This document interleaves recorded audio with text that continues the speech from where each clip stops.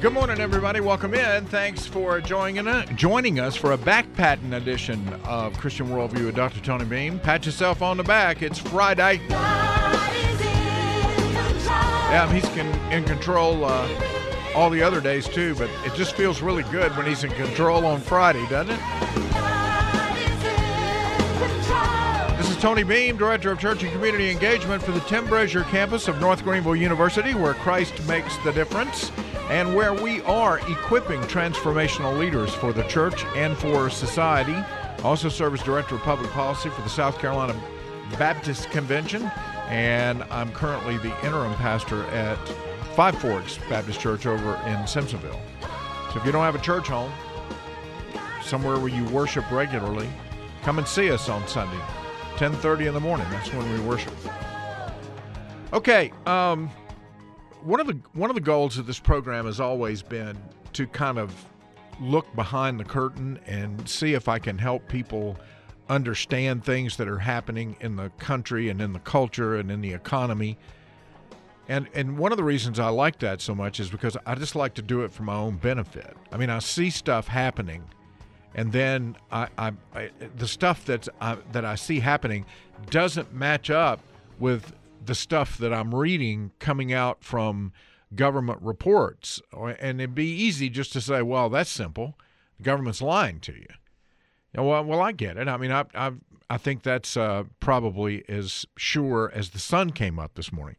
But I also know that not everything that comes out, every piece of information is not false. So how do you reconcile the fact that the economy added well over 500,000 jobs last month, and that, in fact, we've added 1.1 million jobs over the past 3 months, and January was just kind of the culmination of this hiring boom. We've got unemployment down to 3.4%. So when you look at the economy, then you hear these stories, right? Disney yesterday announced they're going to lay off 7,000 workers. Most of them are going to be in the Disney Plus and entertainment end of the business, because Disney Plus, for the first time now, is losing more subscribers than they're gaining. Now, they've still got a bajillion subscribers, so it's not like they're going to crash and burn anytime soon, but it's never good when you start losing people off of a subscriber network. I mean, that's you always want to be adding or breaking even, but when you start backing up, that's a sign of real problems. So they're taking a look at Hulu.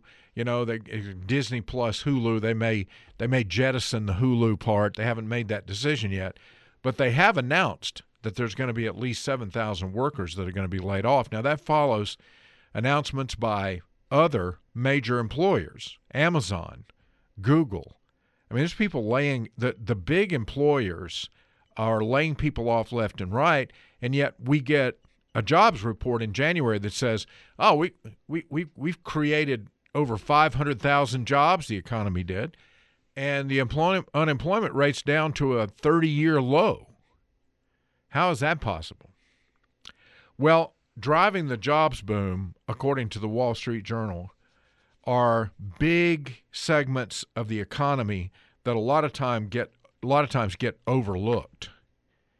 So if you look at the tech sector, you see layoffs, cutbacks. If you look at the service industry, when I say service, that's probably a mischaracterization. I'm thinking about Amazon in serving the needs of, you go on Amazon, order stuff, it gets delivered. But you look at companies like that, and layoffs are the order of the day. But you look at restaurants, hospitals, nursing homes, and child care facilities.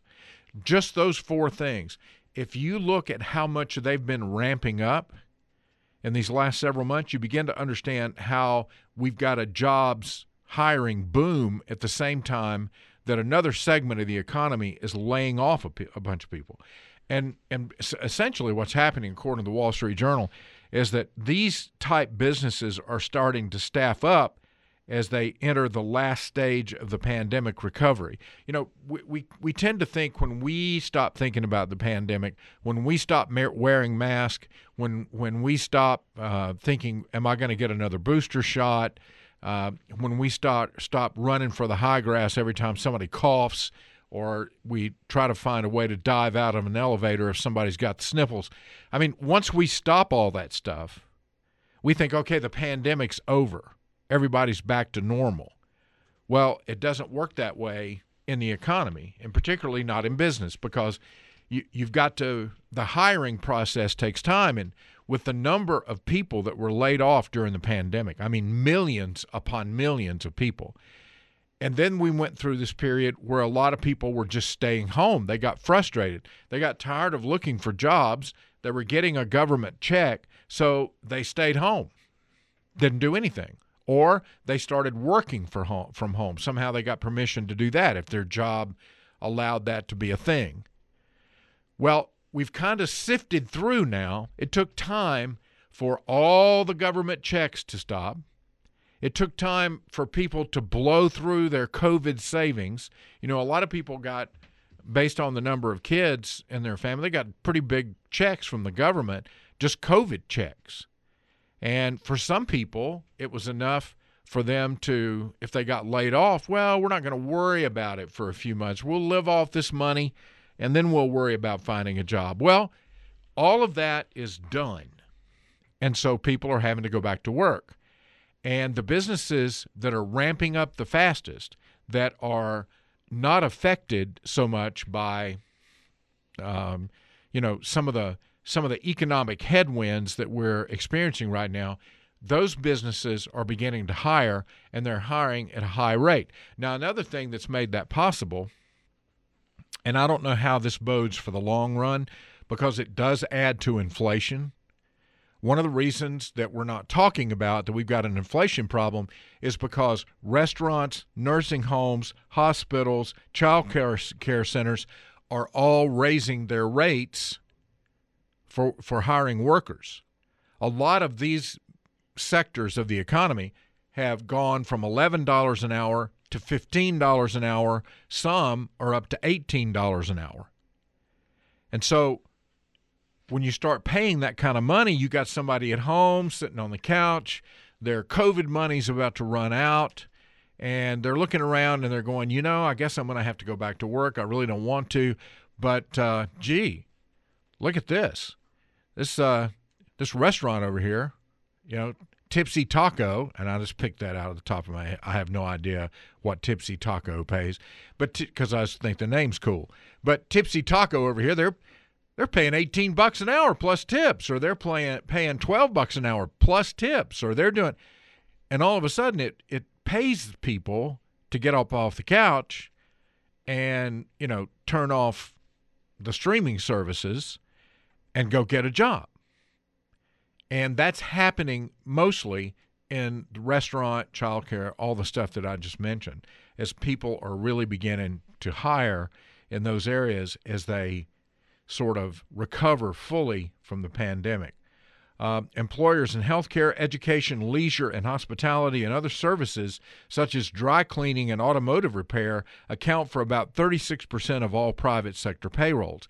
Together, those service industries added 1.19 million jobs over the past 6 months, accounting for 63% of all of the private sector job gains during that time, up from 47% in the preceding year and a half.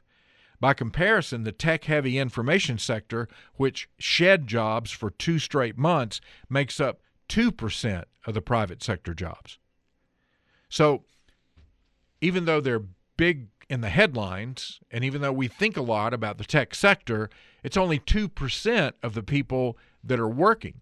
And so when 2% start getting laid off, a certain portion of that 2%, even though it may be a high portion for a particular company, it doesn't affect the economy as much as 63% of, or 36% of businesses effect on the economy as they begin to ramp up hiring. So the Wall Street Journal predicts that what may very well keep us out of a recession is these industries that I've named, because they're not expected to slow down on their hiring until maybe into next year. And so if we go all the way through 2023 with robust hiring in that sector of the economy, it will offset the layoffs that are happening in the other part of the economy, particularly the tech sector, and we'll be able to avoid just a recession. So I thought that was interesting. It's amazing. One of the amazing things about the United States is how pliable and how resilient our economy is. I mean, when the rest of the world begins to waver, teeter, then the United States, we've got problems in certain sectors, but the economy is so diverse and so spread out that we can absorb a recession in one part of the economy by having an overabundance of production, building, hiring, and so forth in another section of the economy. And so that sort of evens out, and it doesn't really recession-proof the United States, but it makes it more difficult for us to enter into a recession. All right. If you want to really tick off a leftist, if you want to get them to respond to you and get into a big argument, just suggest to them that the FBI is targeting religious traditionalists, or that the FBI is being weaponized by the Biden administration to go against people that it disagrees with. I mean, if you really want to get a debate started, because that will, I've just discovered that if I say that in a particular crowd, I mean, you'll get the eye roll, you'll get people just jacked up against you pretty quickly. And what's interesting is that the evidence that is exactly what the FBI is abundant. Let me give you an example. The Richmond office of the FBI prepared a memo on what it called radical traditionalist Catholics. Okay, this is targeting a religious group, not just a fringe or some type of wacko religious group that recruits people and goes hide in a mountain cave somewhere and waiting for the end of the world. Now, we're talking about traditional Catholics that have been referred to now as radical traditionalist Catholics, RTCs for short. And the FBI says they pose a threat, a clear and present danger. These RTCs were described, this is coming from National Review, by the way. These RTCs were described in the memo as an extremist subset among those Catholics who reject the Second Vatican Council's authority and who attend the traditional Latin Mass. There's been a rise recently within the Catholic Church of people returning to the Latin Mass.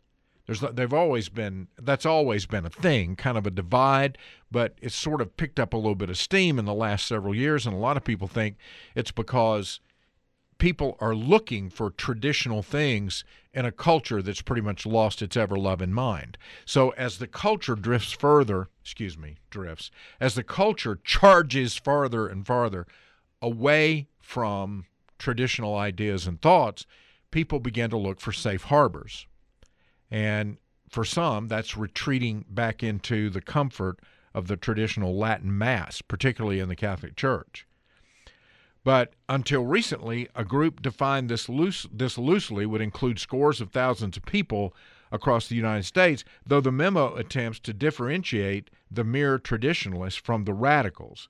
The memo accuses Catholics of, listen to this, what the Catholic Church is being accused of: adherence to anti-Semitic, anti-immigrant, and anti-LGBTQ and white supremacist ideology.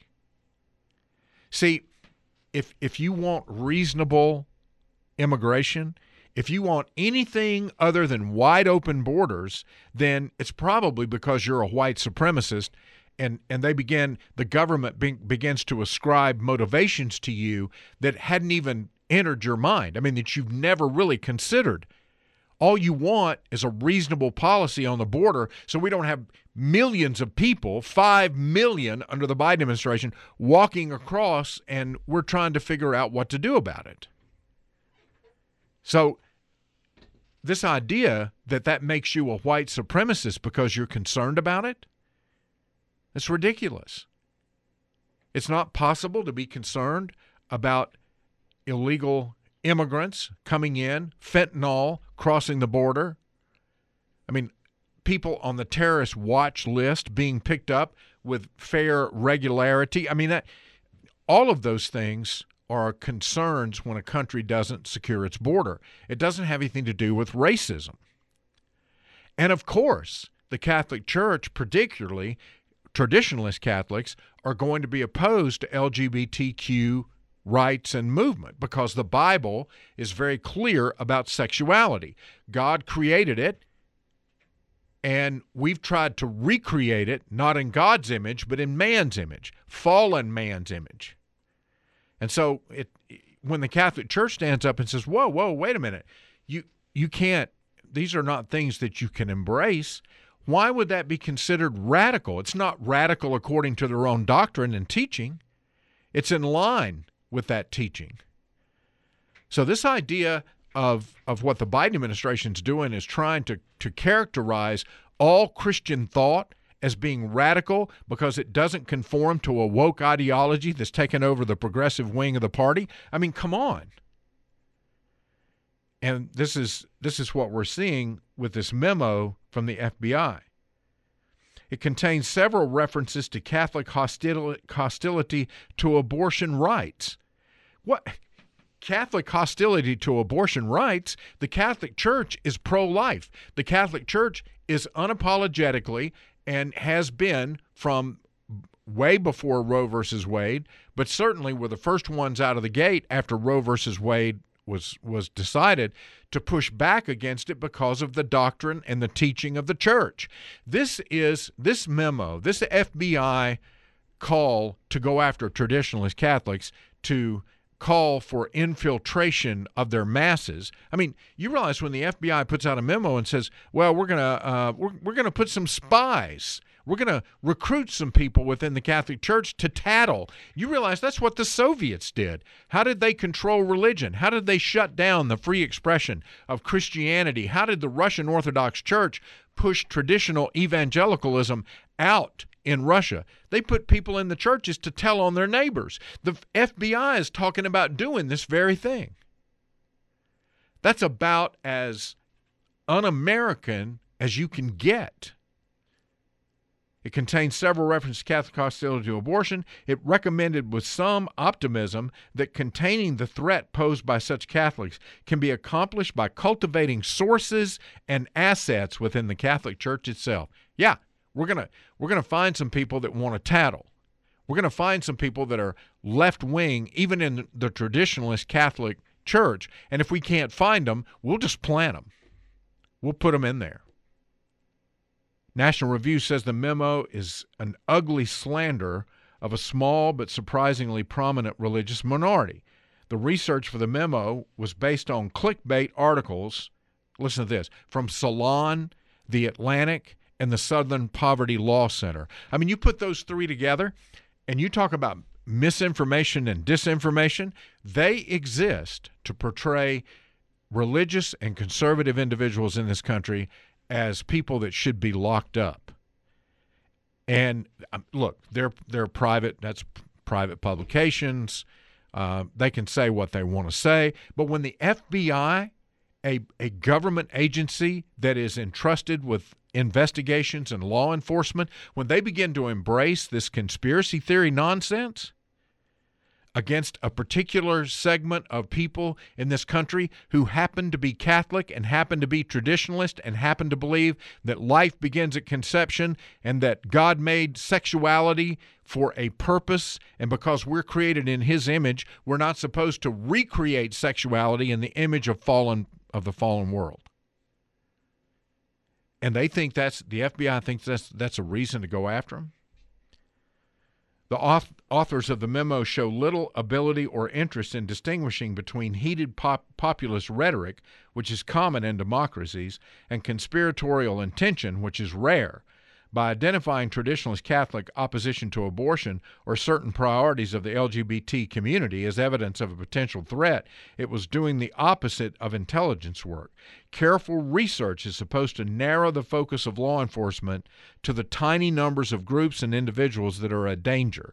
By choosing beliefs that are obliged in a religious communion of 1 billion people worldwide and shared by billions of other humans worldwide, the report becomes a slander.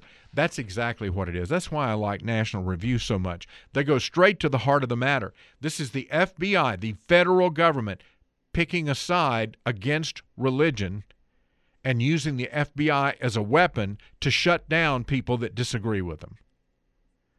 Now, after this was brought to light, after this became a cause celeb, the FBI pulled back the memo. It retracted the memo and released a statement saying that it never should have been written, that it's an embarrassment to law enforcement and reflective of serious problems in the intelligence community. Now, that's not what the FBI said. That's what National Review said about it. But they did. That's absolutely true, and they did retract it because of the pressure that was brought to bear. That's why we've got to pay attention to this stuff. I mean, can you imagine if everybody just went, ho-hum, it's another memo from the FBI attacking religious people. That's like another touchdown pass by Tom Brady. I mean, it just comes with the season. We really can't allow that to happen. We have to push back. We have to be aware of what's going on in our world. And just because, the Democrats and progressives, although I repeat myself, yowl and cry and pitch a fit because they say, oh, you conservatives, you religious traditionalists, all you're doing is demonizing the good people of the FBI. What happened? We thought you were in favor of law enforcement. Here you are coming. No. What we're in favor of is a Federal Bureau of Investigation that goes after the bad guys, protects the good guys, and knows the difference. We'll have Senator Josh Kimbrell coming up here in just a few minutes. I think he's calling in at 7:45, which gives me just enough time to talk about Rhianna. Now, I usually don't talk about pop culture because I don't know anything about it. I mean, I'll be honest. I just don't follow the garbage that's out there in pop culture that much. I mean, if something major happens, like if the Grammy Awards turn into an opportunity to worship the devil, I'll take a little bit of time and talk about that because I think it's significant. But normally, I mean, what this group is doing or that person's doing or that singer said last or who she kissed on the mouth, I mean, all that stuff, I expect it to be pretty much like a sewer. So I just kind of wave my hand. But this caught my attention because Rhianna's doing the Super Bowl, right? I mean, I saw a headline of a story that they've got like 39 different. They've gone through 39 different versions of her halftime performance, meaning I guess they can't make up their mind about how vulgar she's going to be. They just keep swinging back and forth. Yeah, but the interesting thing about Rhianna is that she's been very public about her pregnancy, and she's an abortionist. She's an abortion activist. I mean, she goes out of her way to attack people that defend the right to life and talk about that, how wonderful it is. Well, Kate Jerkovich, writing at the Daily Wire today, says, abortion activist singer Rhianna spoke on Thursday about the wonders of motherhood during a press event for the Super Bowl's coverage ahead of her headlining the halftime show in Arizona. During Apple Music's Nadeska Alexis event, the 34-year-old singer explained that she was initially hesitant about taking on the Super Bowl halftime show only a few months after having a child with rapper ASAP Rocky. See, I don't know who these people are. In May 2022, Rocky for me is the first movie that Denise and I went to when we started dating. Okay, I don't know who this other Rocky guy is, but anyway, she decided it was important to do the halftime show. So she said this. She said, when you become a mom, there's something that just happens where you feel like you could take on the world. You can do anything. The Super Bowl is one of the biggest stages of the world. So as scary as that was, because I haven't been on stage in 7 years, there's something exhilarating about the challenge of it all. And it's important for me to do this year, she said. It's important for representation, for my son to see that. Rhianna was born in Barbados. So she's, saying that her heritage, the fact that she's been risen to a position where she could do this, is an important thing for her son, newly born, to know that she did in sort of promoting diversity in a culture that welcomes everybody. In January 2022, the couple announced they were expecting their first child together. Later, Rhianna made numerous headlines with what she called her rebellious maternity style and admitted she had basically challenged herself to push it further than anyone had ever done by bearing her belly. I mean, she was just out there. I don't know if you saw the pictures. I would go to a website and I'd be looking for a story, and here she is with her, with her belly. And look, okay, pregnancy is beautiful. I think some of the times when I've seen my wife the most radiant is when she was pregnant with our children. And now I see the same thing in our daughters and our daughter-in-law. I mean, there's an air about a woman who is pregnant and understands the gift, the wonderful gift that life is, that she just radiates the gift that she's been given to give life, which to me, all women should cherish. But months later, after she's, celebrated this fact that she's going to have a baby, she was featured on the cover of the May Vogue issue, in saying that this child is going to teach me more than she could ever teach them, so she's looking forward to it. But then she publicly bashed Republicans in Alabama in 2019 for passing pro-life legislation, the Human Life Protection Act, that outlaws most abortions with an exception for a mother's life being at risk. In 2012, she founded the nonprofit organization, the Clara Lionel Foundation, and it's been working in tandem with Planned Parenthood, which is the largest providers of abortions in the country. So why am I telling you this? Because there is a disconnect in the mind of a lot of these stars, these people that we bestow fame upon because they can sing or act in a particular way in public, or they're beautiful or whatever. There's a disconnect between reality for them and the things that they project because they live in a culture that puts pressure on them to embrace certain ideas. I mean, how can the same person celebrate the way Rhianna has celebrated the birth of her child, and she talks about it all the time, when she's out at the same time telling women that they should abort their babies? And no, it's not about her saying, well, they've got the right to make a different decision. Her stand on abortion has been decidedly on the pro-death side. So where's the disconnect?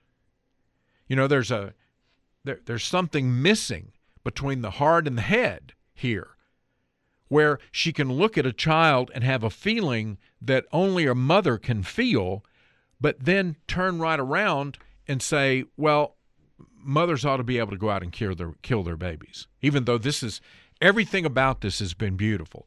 Everything about it's been beneficial. So why would a woman need to have an abortion?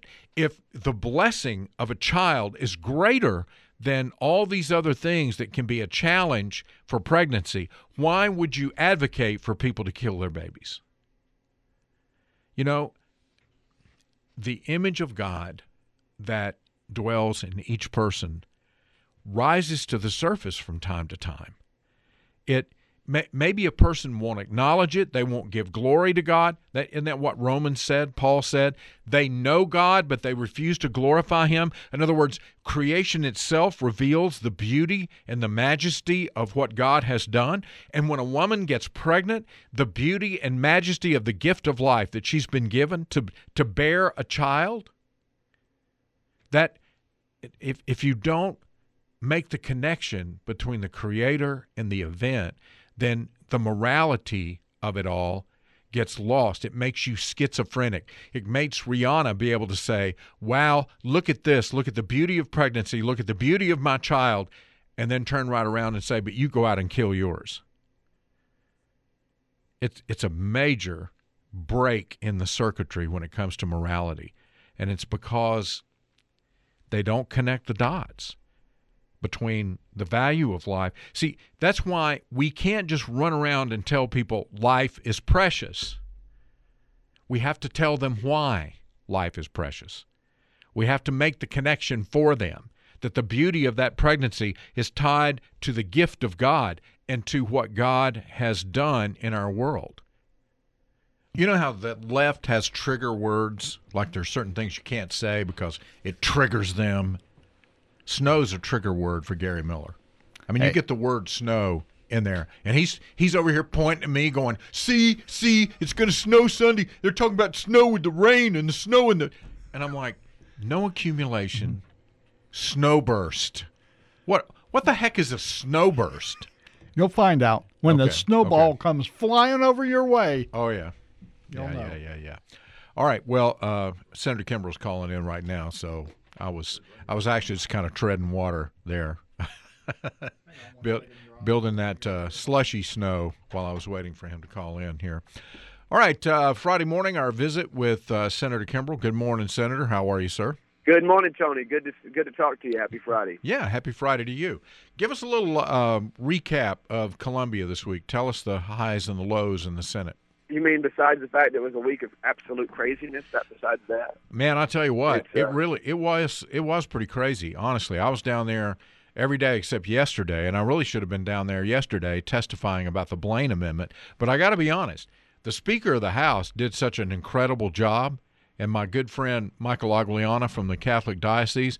I mean, I watched it, the testimony of the subcommittee, and it was they devastated the history of the Blaine Amendment.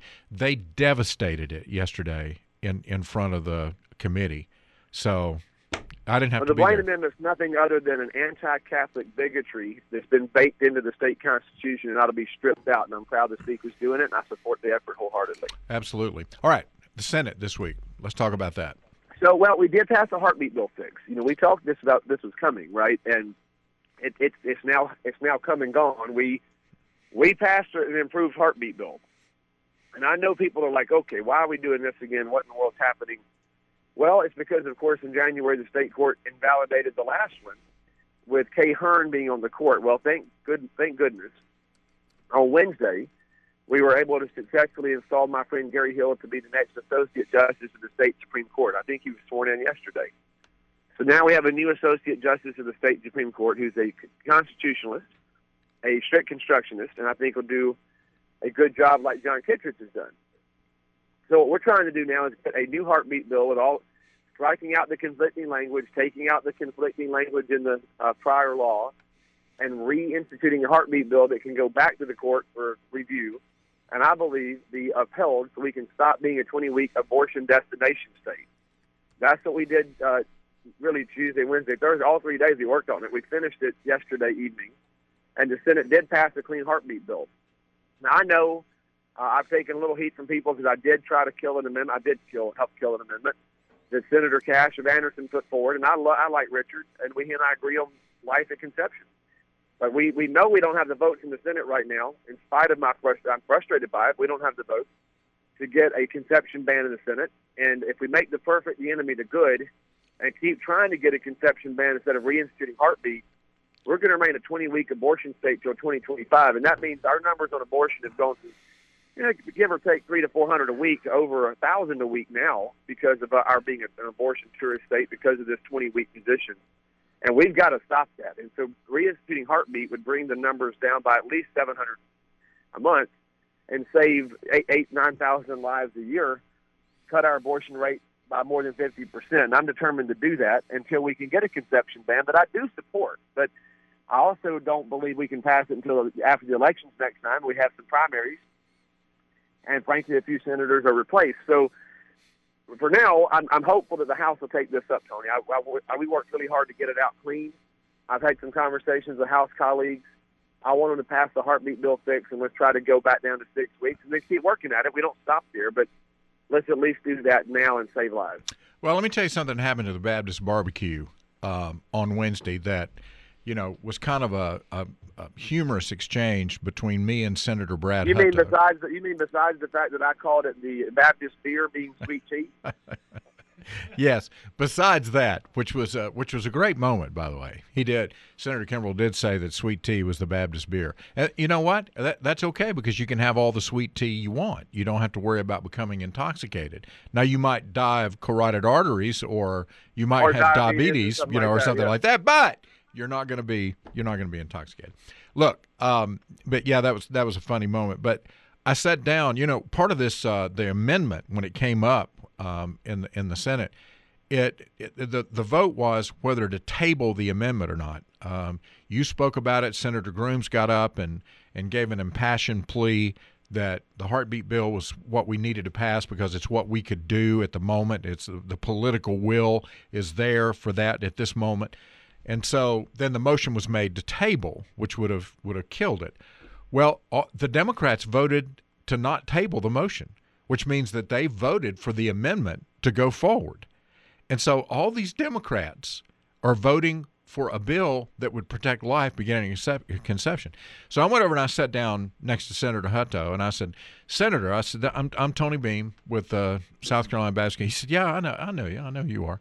I said, yeah, we talked before. But I said, you know what? I just wanted to thank you because I had no idea that the Democrat Party in South Carolina had become pro-life to the point that you, being one of the leaders, would vote to protect life beginning at conception.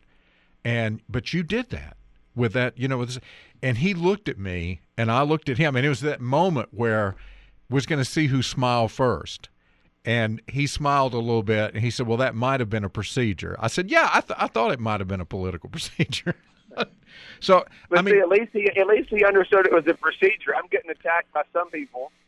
It's funny that you had that exchange, but I'm getting attacked by some people who say, well, Kimbrell voted against a conception ban, and the Democrats voted for it. It's like, okay, doesn't that tell you something? I mean, right. It was unanimous Democratic support. There wasn't a single Democrat that voted against it.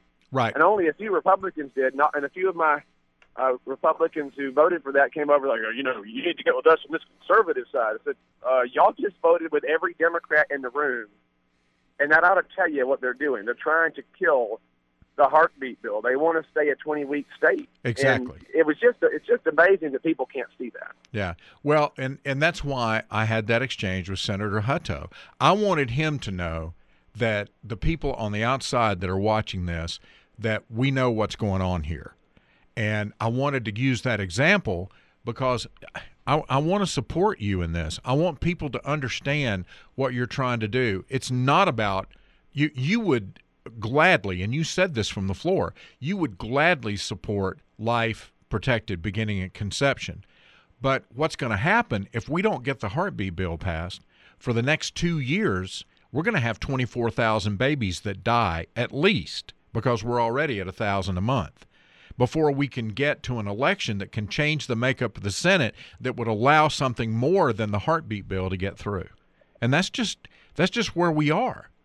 I don't like it. That's exactly right. I mean, you're 100% right. That's exactly right. And my message to the House is very clear. I've been talking to House colleagues. You've already got some folks over in the House who have decided to, for whatever reason, that their own personal vindication is more important than saving babies, and they're saying, "Oh, we're going to take this bill from the Senate. We're going to shove the Human Life Protection Act onto there and force the Senate to vote on. We'll embarrass the Senate."